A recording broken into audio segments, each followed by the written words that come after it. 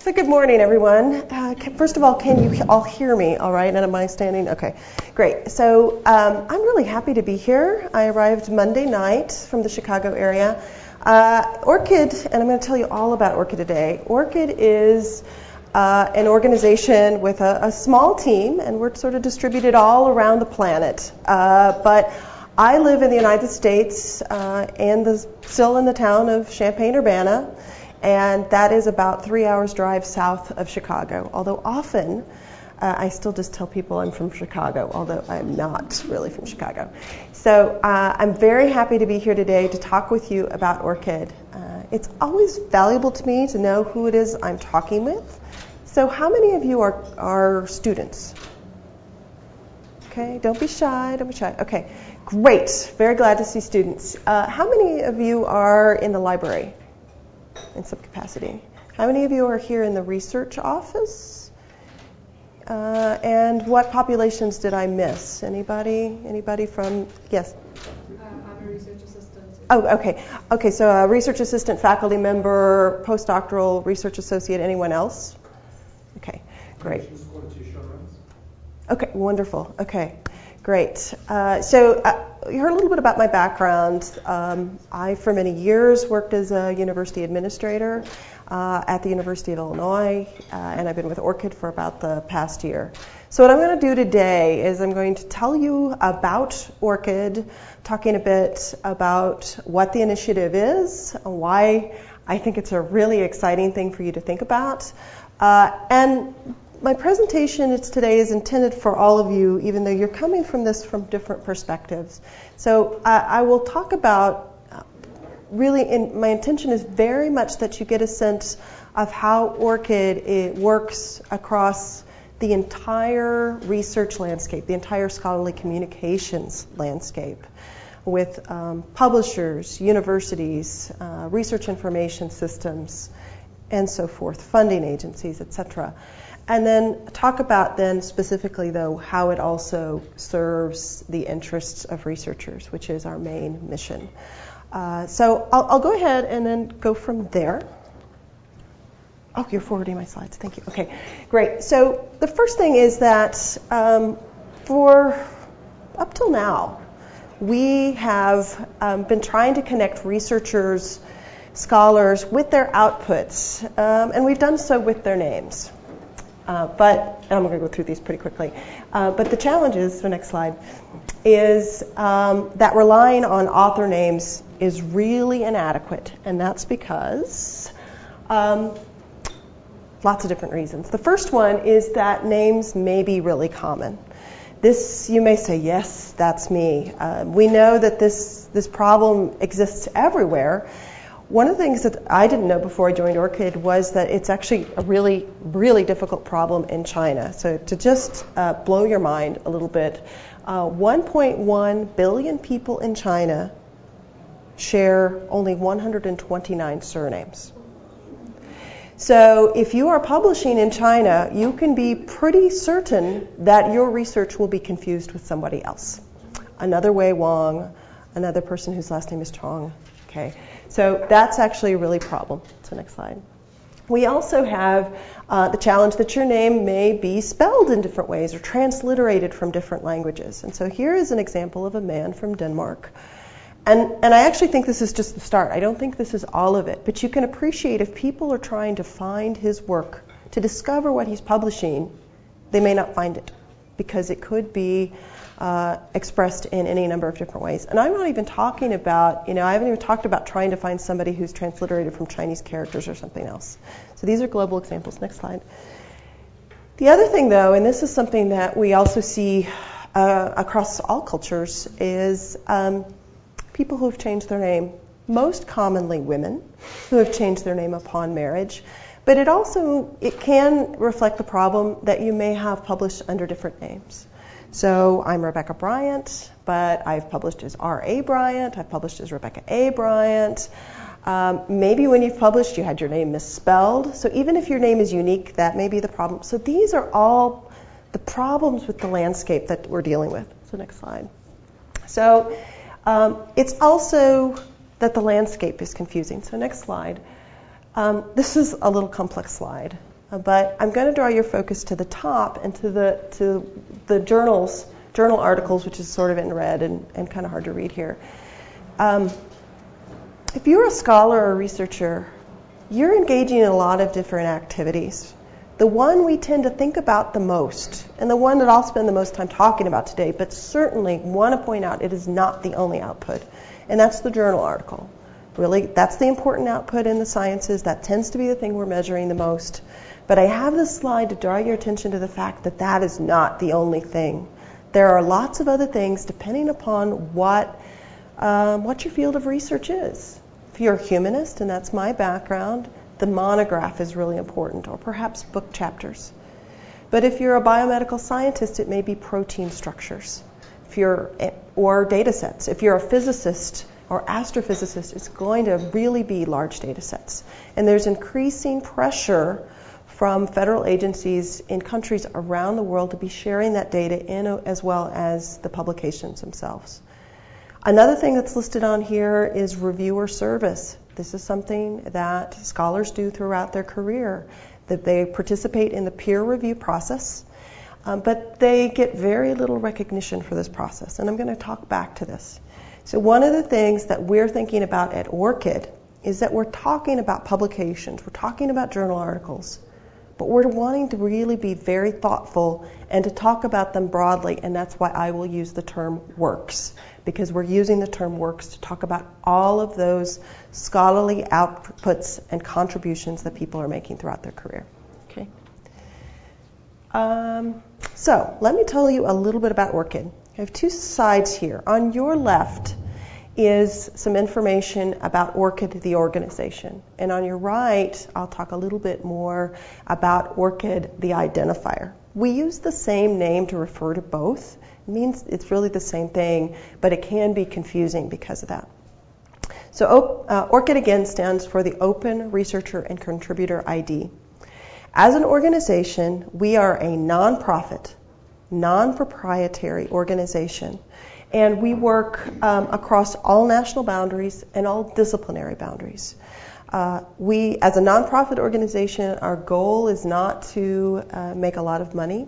Our goal is to make enough money that we can continue to sustain ourselves and provide the research community with the service that we provide. We do that through fees, annual fees, membership charges that are requested of organizations that use our API. So I'll talk a little bit about the API in a minute, which stands for Application Programming Interface. So I'll double back and talk a little bit about that, and I'll talk more about who our members are.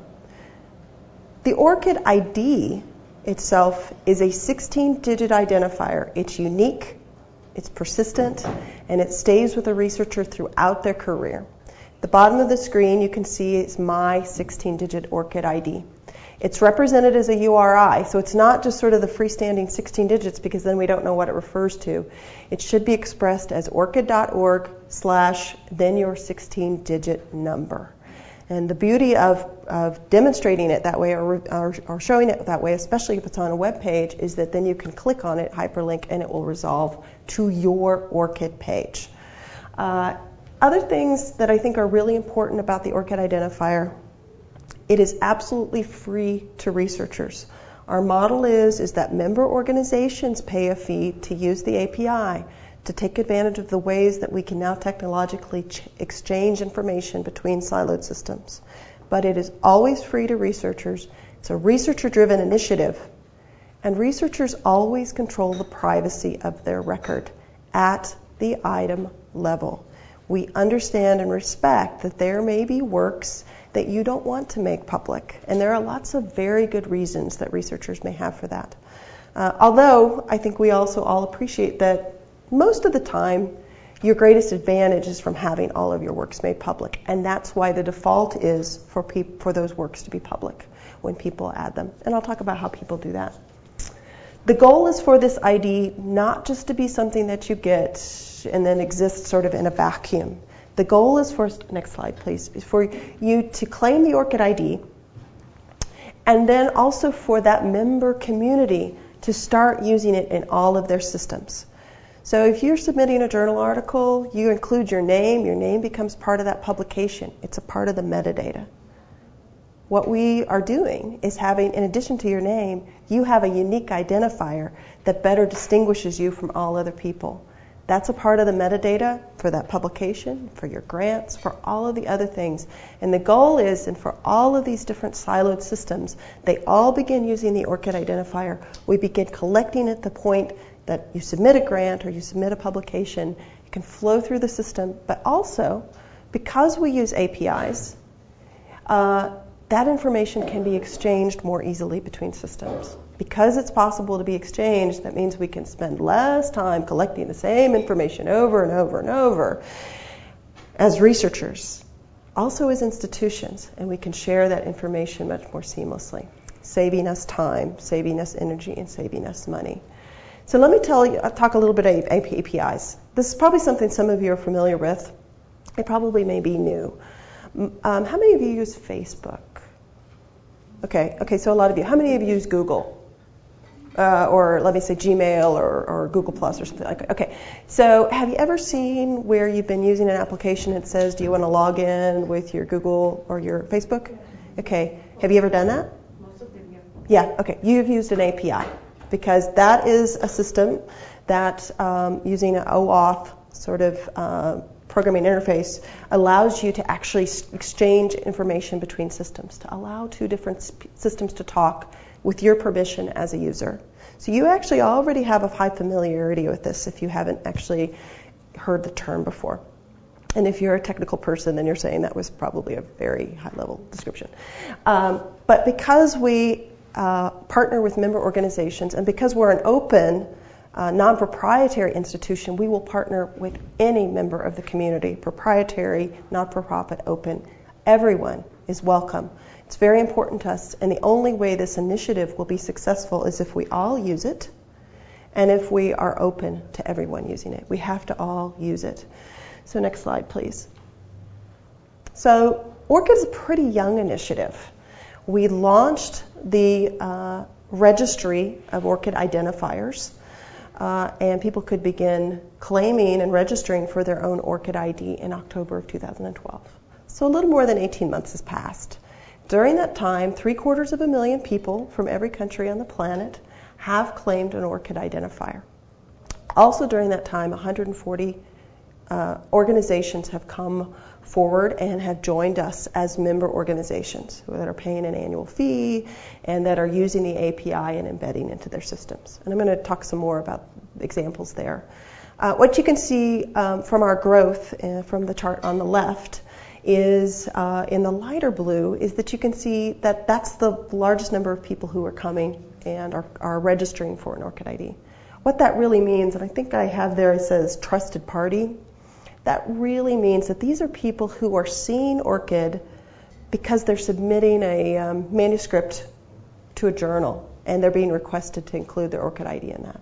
Or maybe they're submitting a grant to a funding organization that's asking for or possibly requiring an ORCID ID for grant submission, and they're going there. So people are really learning about ORCID and are engaging with us for the first time primarily through the API, through other organizations that are already using ORCID. A smaller percentage, that blue, the darker blue that's above it, are people who may be like you today, because you can just go to orcid.org. You can do that during my presentation if you have a device and internet access, and it will take you about 30 seconds to get your ORCID ID. So there's people who are just doing that independently. That's how I got my ORCID ID. And then that small orange sliver that you see sort of bump up March of this year are organizations, universities primarily, that are partnering with us to use the API to actually create ORCID IDs on behalf of their faculty or their grad students, or sometimes both. That's something that's possible through the API, although each user still has to claim the record. And we saw a big bump in March when Texas A&M University in the United States created ORCID identifiers for its 10,000 graduate students. We've also seen that happening at other institutions in Europe, primarily in Spain, in Hong Kong, and others in the United States. Other things to point out here is that we have representation from the entire research community. About 40% of the organizations that are members today are universities, research institutes, medical centers.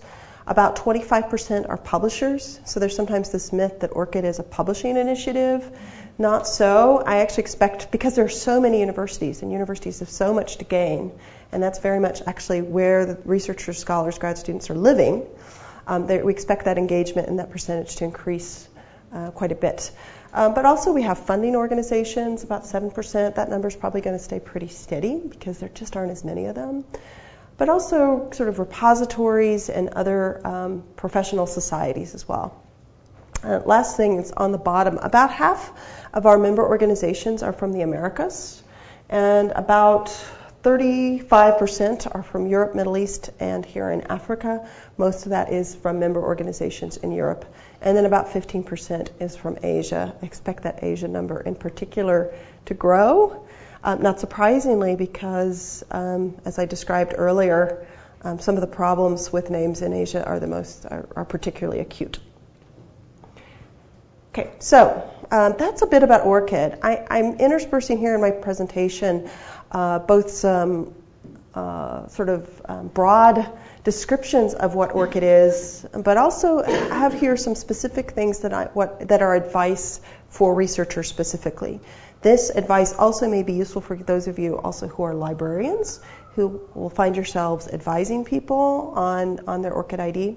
So the next thing is that when you register for your ID, you have the opportunity to create your ORCID record. This is a very well filled out ORCID record for Todd Vision, who's a faculty member in the United States at the University of North Carolina. And what you can see is that circled there at the top, there is his 16-digit number displayed. And you can see that he's included his affiliations. He's included his PhD, his educational background. He's also included his current employment. If we were to scroll down on this page, you would also see that all of his research works, and that includes for him both publications and data sets, are also included in his ORCID record. And the final thing is on the left, you can see that he actually has linked to other identifiers. He's not just imported, he's actually linked. These systems are actually connected and able to talk both in the past and actually in the future. So he's linked to other identifiers such as the Researcher ID identifier, which is available through Thomson Reuters within Web of Science, also Scopus identifiers, and etc. Okay. So I encourage you to go to ORCID.org. All you need to create an ORCID identifier is first.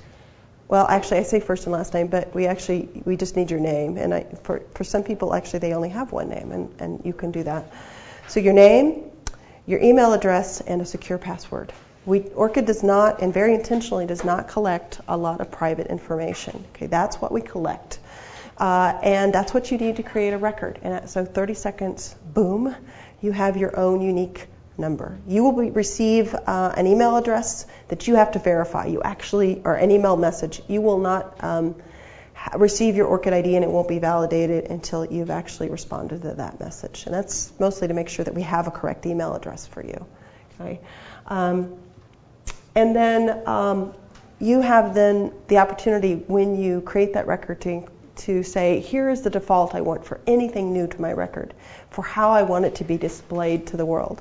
I can make everything public, I can make everything private, or I can choose an intermediate sort of view where everything is dark, but I still am willing to share it with those organizations who are using the API and who I'm trusting to share information with. That might be my university, that might be the Scopus database, and you'll get a better sense of what those are. The default is public because people want the greatest sort of exposure for their work. There's the greatest benefit. But even if your default for all of your works is public, you can choose at the item level that you want something to be private or that you want something to be just trusted party. Okay, next slide.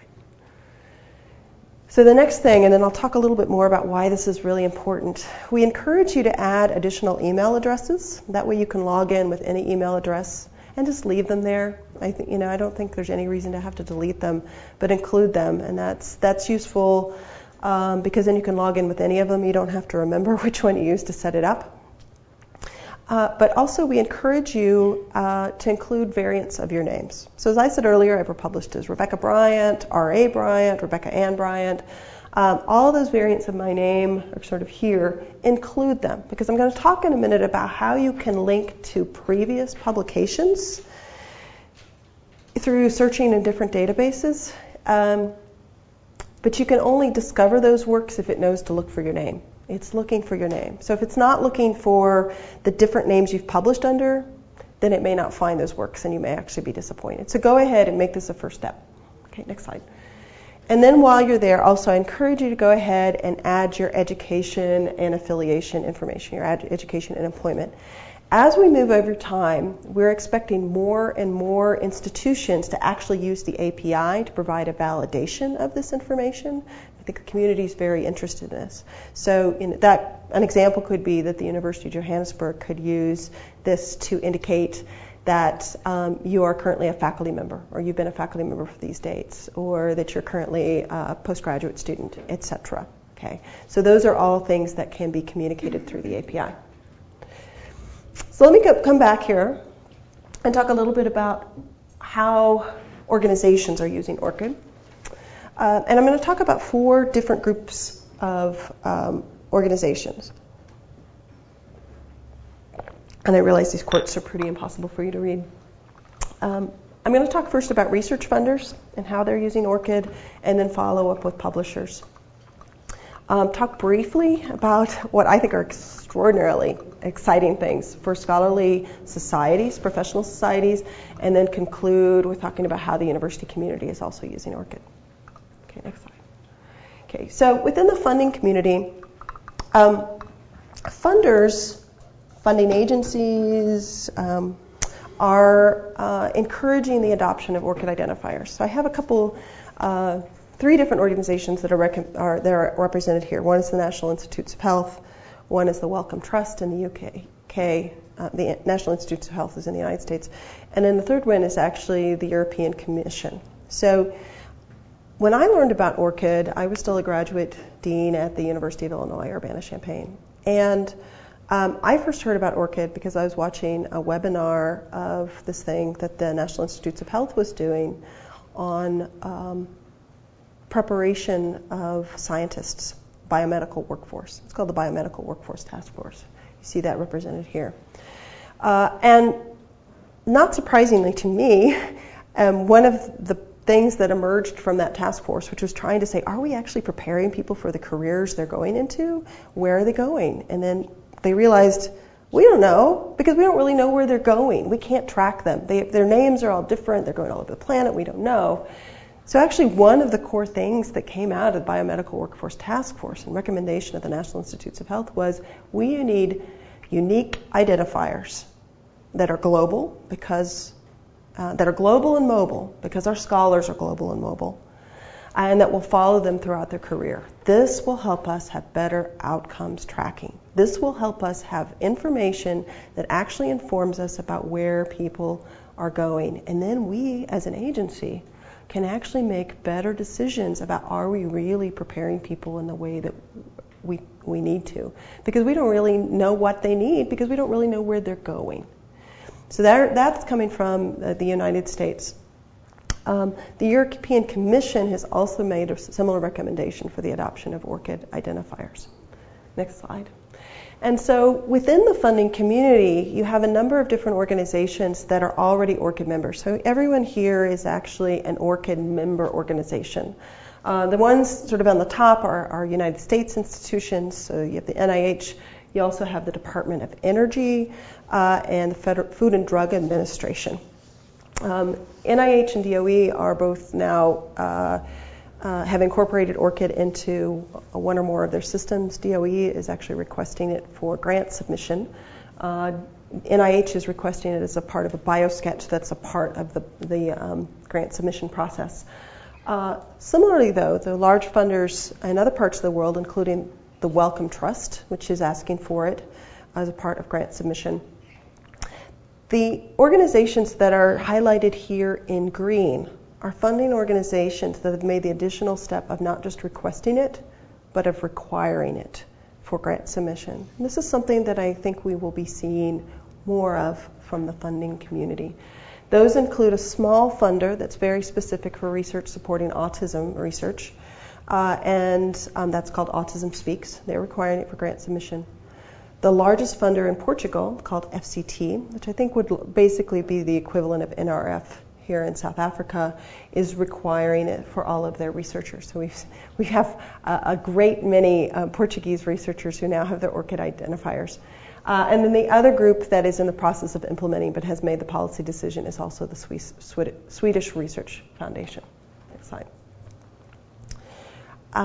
So talking about publishers, the publishing community has been very supportive of ORCID from the beginning.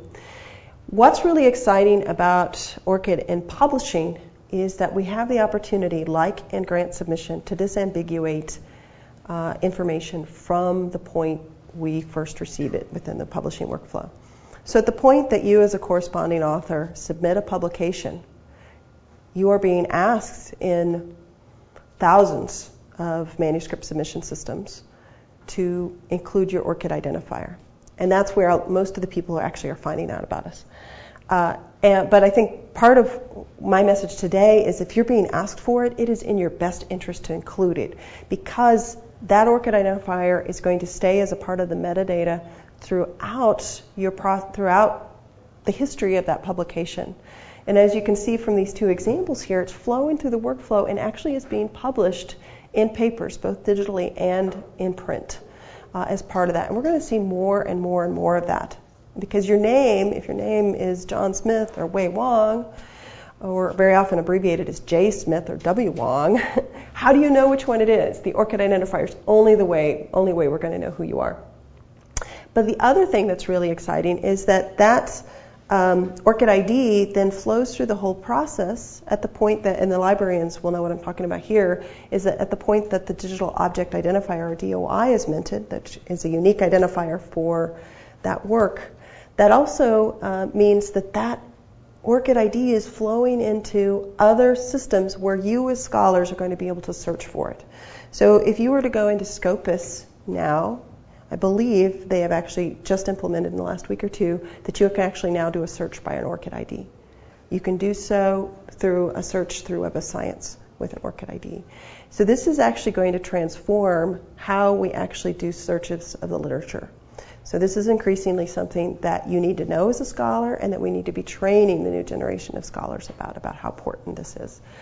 The other thing that's possible, but that we aren't yet doing, but that we expect, is that because this information flows through the workflow, and at least in Western countries, receives a DOI for journal publications through an organization called Crossref. We have linkages with Crossref. So one of the things that we're discussing how to do this year is how to have that information flow back with the permission of the researcher automatically to populate their record so that nobody had to type that information in.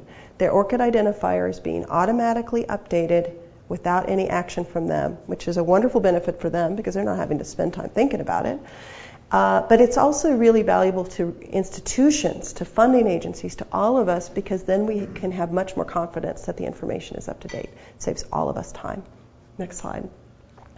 Okay, that says in red, thousands of journals are including ORCID. So here's a list of some of the publishers, some very large publishers who support scores of journals: Elsevier, Wiley, Nature, Proceedings of the National Academy of Sciences in the United States, and then publishers that are also have very broad outputs, including the humanities, like Oxford and Cambridge University presses.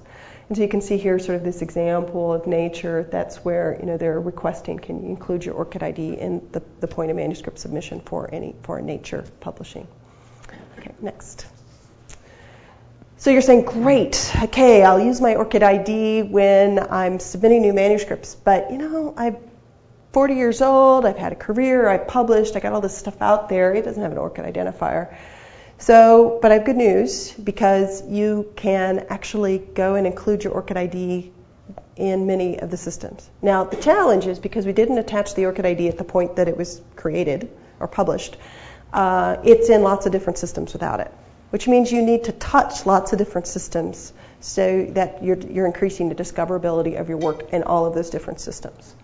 Okay, so, but that's actually really easy. So if you go to your ORCID record, you can actually sort of scroll down on the page, and you're going to see a link that says Works, or you can see it's going to say Works, and it's going to invite you to link Works. And when you click on Link Works, you're going to see a list, and I've got, actually, can you forward a couple slides? And no, but the other way. More. There, that's the one I want. You're going to get a screen that looks like this, and you're going to see a number of organizations, a number of databases that have linkages with ORCID. So you can go there, and actually you can link your ORCID identifier, and so you can and if you scroll down the list, you'll see Scopus as well. But for Researcher ID, which is sort of a unique identifier, another unique identifier, but that is specific only to Web of Science, you can click through, agree, yeah, I'm happy, I want to import and connect my works between these systems. And then once you do that, you're going to have a list of possible publications of yours based upon the names that you've indicated in your ORCID record. You then go and you choose, check mark which ones are mine. I want to add this to my record. So you are helping out the folks at Thomson Reuters Web of Science by saying, yes, these are mine. You are disambiguating that record for them.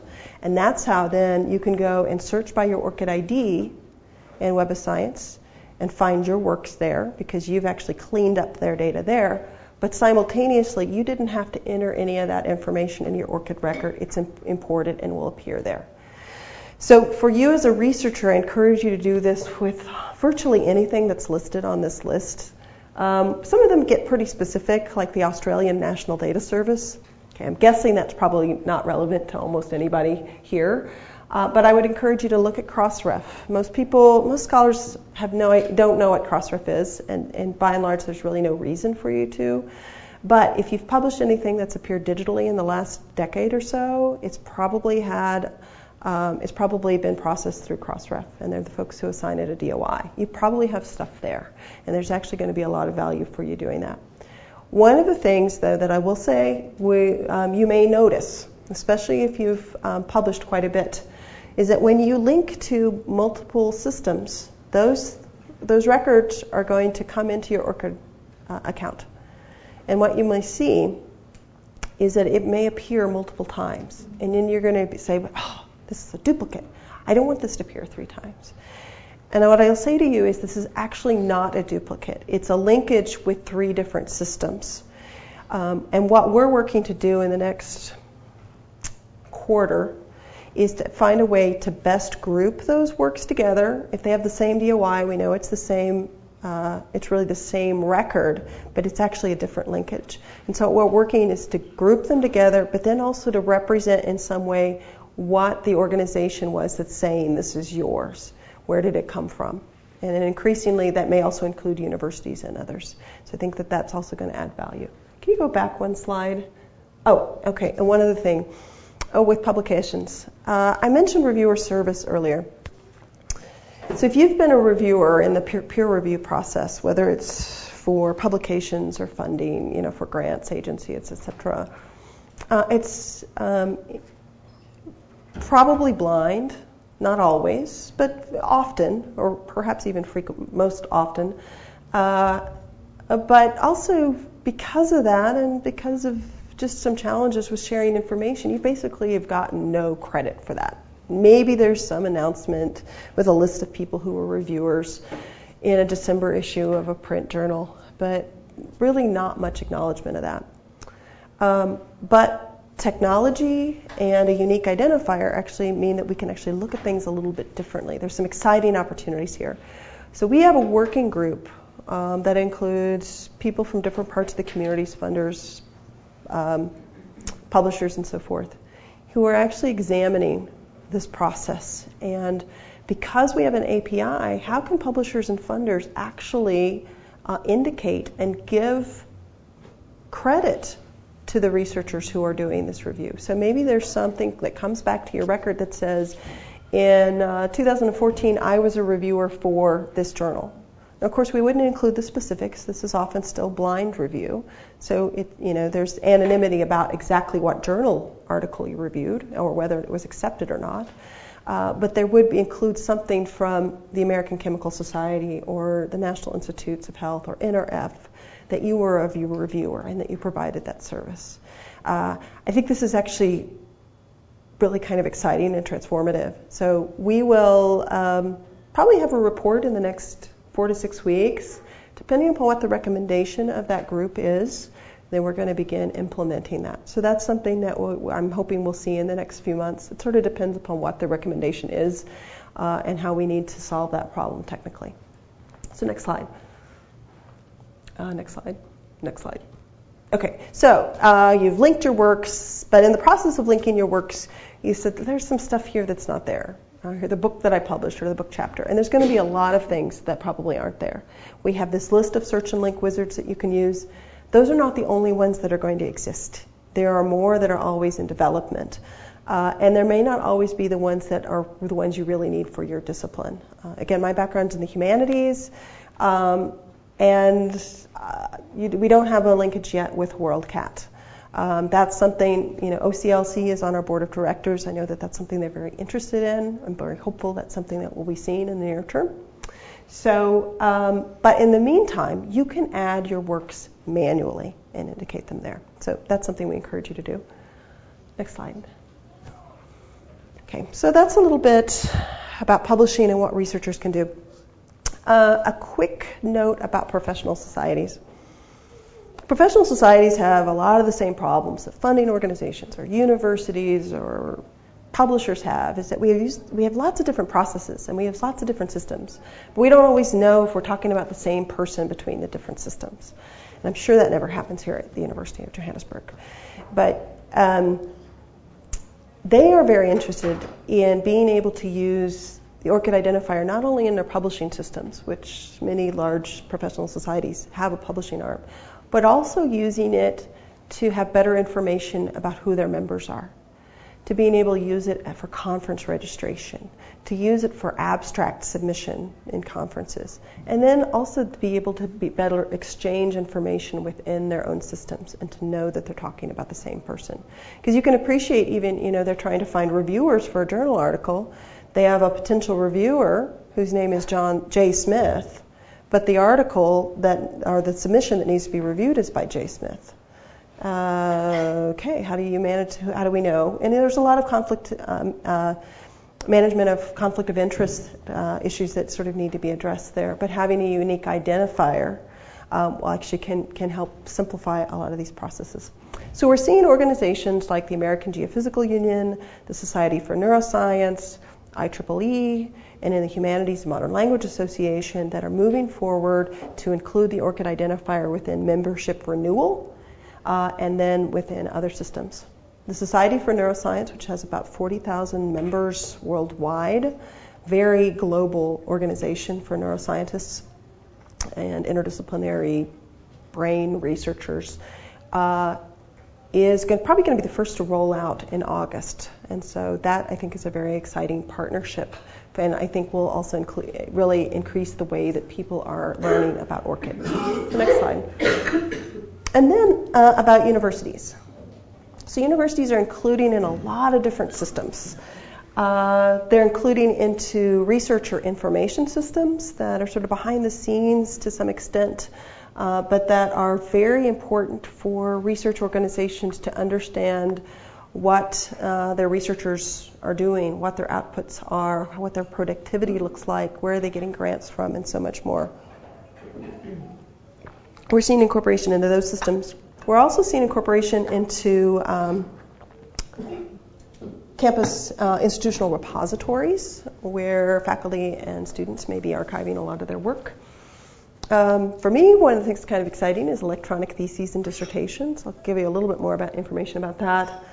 Sometimes they're crosswalking also to a campus unique identifier. You probably have a unique identifier for students and faculty on your campus, but we're seeing organizations that are actually tying those and even displaying them within the ORCID ID within the campus directory.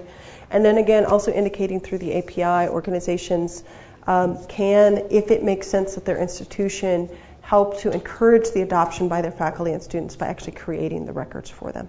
Next slide. So a little bit about some of the universities that are using ORCID. On the left, I have a lot of U.S. institutions, and frankly, there are a lot of U.S. institutions. But you can see within that list, we have some Ivy League institutions like Harvard, which is included into its faculty HR system, but also a lot of very large publicly funded institutions like the Texas A&M or University of Colorado or University of Texas.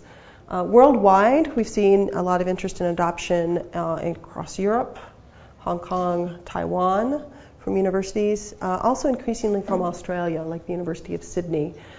Next slide, please. We've had a couple of grant-funded projects that have really helped to demonstrate how universities are using ORCID. The one in the United States, which will soon be wrapping up, was supported by the Alfred P. Sloan Foundation. And through that, we were able to fund many grants to 9 institutions. And what they did was that they incorporated ORCID into a number of different systems. And a lot of actually what they were trying to do was not just pilot it in their system, but also to make updates to the source code for the open system they were using, like a DSpace repository or like Hydra plugins for Fedora or other types of repository tools. So that means that not only have they integrated into the institutional repository at the University of Missouri, but that other institutions that use DSpace, so librarians probably know what I'm talking about, that use DSpace can then also find that a lot of that legwork is done and it should be pretty easy to integrate. Also done for research for open source researcher information systems like Vivo that are being used around the world. And then also doing things like integrating into electronic theses and dissertations. We have another project that just kicked off in May, last month, in the UK, and that's funded by JISC and ARMA. And similar kinds of use cases, we're seeing them integrating into researcher information systems, usually called CRIS systems, Current Research and Information Systems in Europe. But also integrating into things like ePrints, so another repository tool, also into ETDs, but then also collaborating with in the publishing community. And University of Oxford is collaborating with OUP, Oxford University Press, not CUP. So that's a typo. Next slide. Here's just a kind of an interesting case study because it uses lots of different things. So Texas A&M University used the API to create ORCID IDs for all of its grad students. Very large graduate population there. But one of the things they're also doing is they're actually really requiring that ORCID identifier as a condition, something that you must include as part of your dissertation deposit. You have to include your name. You need to include your ORCID identifier. So they did this for their May graduation period that just ended. And then part of what the next step is they can use the API to actually share that information back to those students' ORCID IDs so that their dissertation actually appears in their ORCID record. So it's actually a really exciting way about how universities basically act as publishers, but they can use that to share that information. The other thing that's also, I think, of a lot of interest, and you can go to the next slide, is that Texas A&M is actually very interested in this for some of the same reasons that the U.S. National Institutes of Health is very interested, is that they have a difficulty knowing where their graduates go. They have a very large international student population. They have a lot of scientists who go into postdocs. The population is very mobile, and there's a lot of increased interest from the Texas government, from the U.S. government, funding agencies, and from the institution itself to have a better sense of, are we preparing people for the careers they're really having?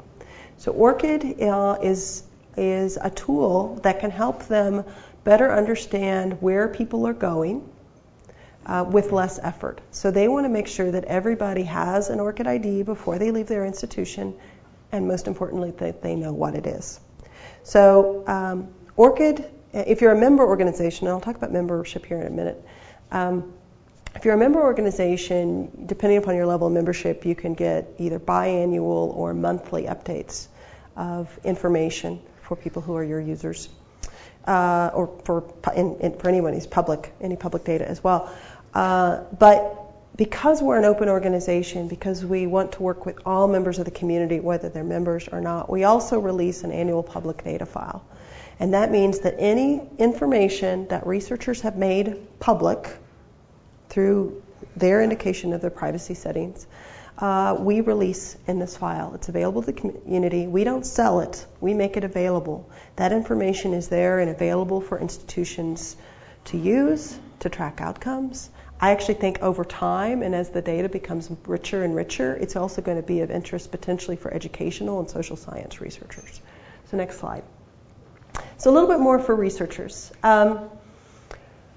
Your ORCID ID is your identity. I strongly recommend those of you who are early in your career to get an ORCID ID, and really at the point that you are starting to produce knowledge, at the point that you're putting something in a campus repository, could be an undergraduate honors thesis, it could be your first publication, it could be your dissertation. But those are things you are producing knowledge in, and you should have an ORCID ID, and ideally those things are linked together. But also very importantly, you should be using the ORCID ID at every opportunity that you have to include it, to attach it to a record, because then that's going to be connected with you throughout your career. So use it within grant applications. Use it when you submit manuscripts. Next slide. Next slide. And then I haven't talked much about this, but you can also use it to link to your data sets. In the United States, in Europe, and I also saw an announcement yesterday, actually just also very much in other parts of the world, including China, there are national guidelines or mandates that both publications, but increasingly data from publicly funded research be made available within a certain horizon of time. And so there's increasing interest within the community for archival of this research, but also to improve discoverability and reusability of this research. And it's more than the publications. It's also about the importance of the data. And ORCID takes a really broad view about what works are. So in addition to connecting your publications to ORCID, you can also make connections with your data sets. So we have interfaces that you can see in the search and link wizards with DataCite. We actually also have a couple that you can access not directly from our site, but from their site. And one of them is a tool called Figshare. Figshare is a proprietary product. It's a kind of a data repository tool. It's free to use, and depending upon how much storage you need. But what's also exciting is that it also, like DataCite, will mint a DOI for your data set. So it has a persistent identifier that can be part of your citation of that. And I think we will see increasing amounts of this. So these are things that are also part of the things that you can link. So it's more than just your publications. You can also link your data. You also can link your grants. There's also another search and link wizard that's available called the Uber Wizard. It's because it's provided by a company called Uber Research.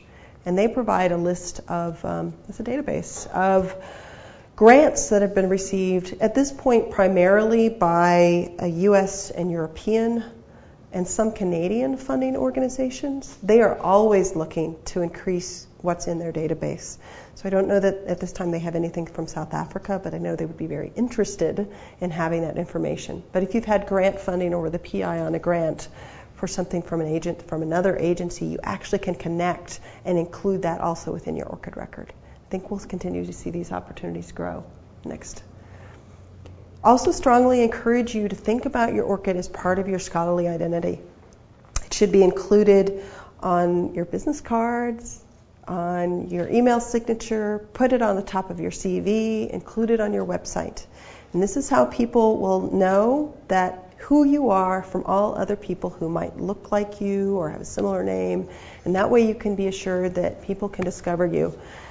Frankly, I think that this is actually perhaps most critical for people who are earlier in their careers and are actually on the job market. I think that that's actually a really important part of your identity at that point. But that's not the only time. I think it's really important. So you'll see more of this.